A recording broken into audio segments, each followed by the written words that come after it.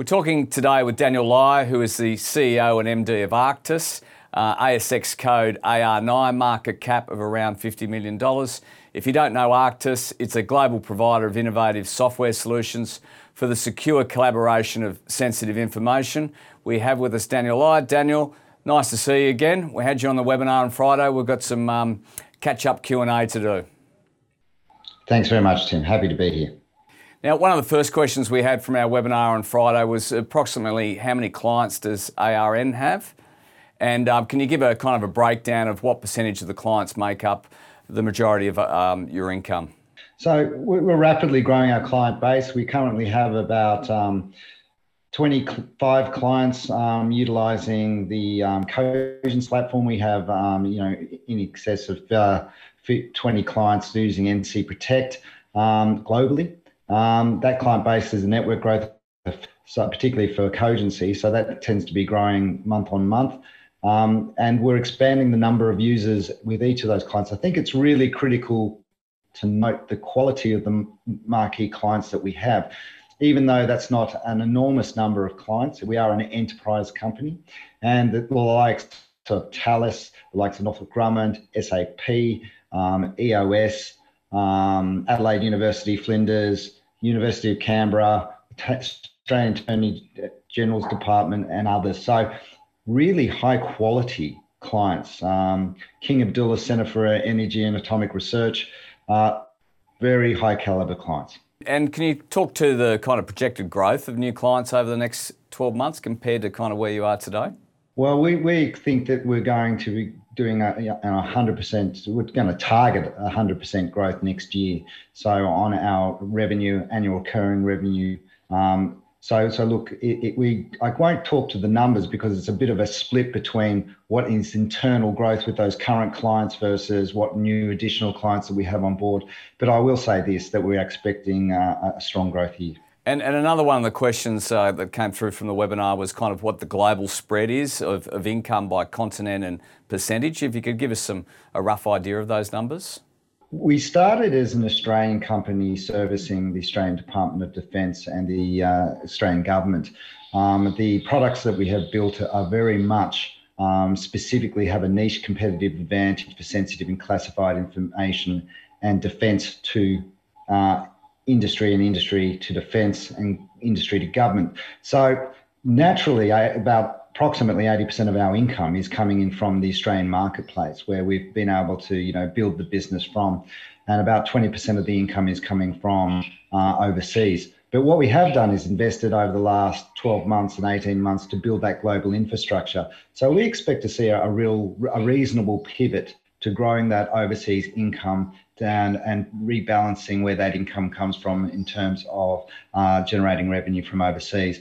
We're also about to launch, we have plans to launch Cogency, that government platform and industry platform for sensitive and classified information, into those overseas markets in FY23, and we think that will rebalance where that income is generated from as well. There's a question here, Daniel, on Cogency. Can you talk about whether that will be an international platform? As I just mentioned, Cogency is our fully integrated secure collaboration platform. It's been doing really well here in Australia. Last year it did 100% growth, and I talked about some of the caliber of the clients that are on that platform. Most of those clients have procured both NC Protect and Cogency, and we're very excited to, in this next calendar year, we expect to launch it into the US market.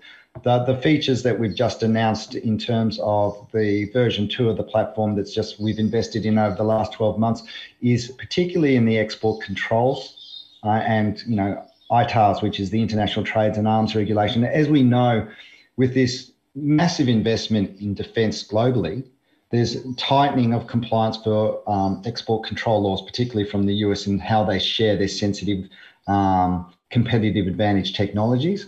And we're targeting that market for the defence industrial base in the US. So Cogency will be launched into the US with a niche market with a very specific competitive advantage, and we're very excited about doing that, entering the global market with Cogency in FY23. And the last quarter was talking about a $15 million pipeline with Microsoft. Has any of this been converted, and can you give us a little bit more colour on that? Certainly. So we have, again, starting from our roots in Australia, we started with the Microsoft team here locally. They got excited by what we were doing. We closed a couple of deals with them, particularly in the Australian Department of Defence with NC Protect. I think there was $1.6 million over 3 years on that contract. That is expanding. And what we'll do then is we got introduced by the Microsoft team globally. So we have now been dealing with the Vice President of Defence and National Intelligence with Microsoft. We have been introduced into deals participating with Microsoft in their proposals, excuse me, to a number of different defence departments globally. But these things take time. You're only one component of a proposal into other defence departments. But we see that partnership bearing fruit. $15 million was through that expansion and integration into the Microsoft. We went onto the Microsoft Azure marketplace for the product. We're integrating into their broader security products from NC Protect. So we anticipate that there's going to be strong growth from that over the next 12 to 18 months. Really, really important to do the right type of investment and make the right relationships in those alliance partnerships. And we believe that we've got those foundations. So we expect to convert a lot more opportunities from that relationship in the next 12 months. And back in April, you announced ArcTIS involvement in the One Defence $515 million consortium with KPMG. Will contracts be finalised in first quarter of 2023, or can you give us a timeline on that? So what we expect to happen with that is, I think it was the $215 million for tranche one, and there's tranche two. What will happen there is that the initial phase of that will be what's called a discovery period with the Australian Department of Defence. We're finalising those contracts as we speak. And what we'll start with is small tranches of consulting dollars to assist in those discovery processes. That will define the work going forward, and we expect to continually get additional tranches of revenue coming through for that. It will commence as a consulting service process, and will then move into technology delivery towards the end of tranche one and into tranche two. And that's where we expect to grow that revenue. I think strategically, it's critical for investors to understand what that means for us in defence. We've won the TS space. We've got Cogency growing in there with the most $7 million announcement in June.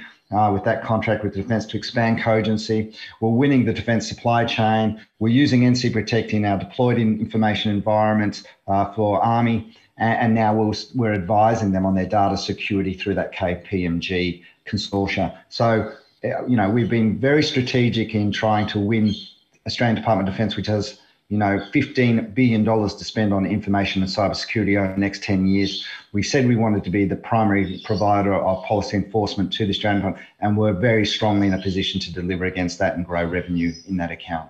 And KPMG is just a part of that. Daniel, thanks for your time. Thanks for following up the Q&A from Friday's webinar. Thanks very much, Tim. Cheers.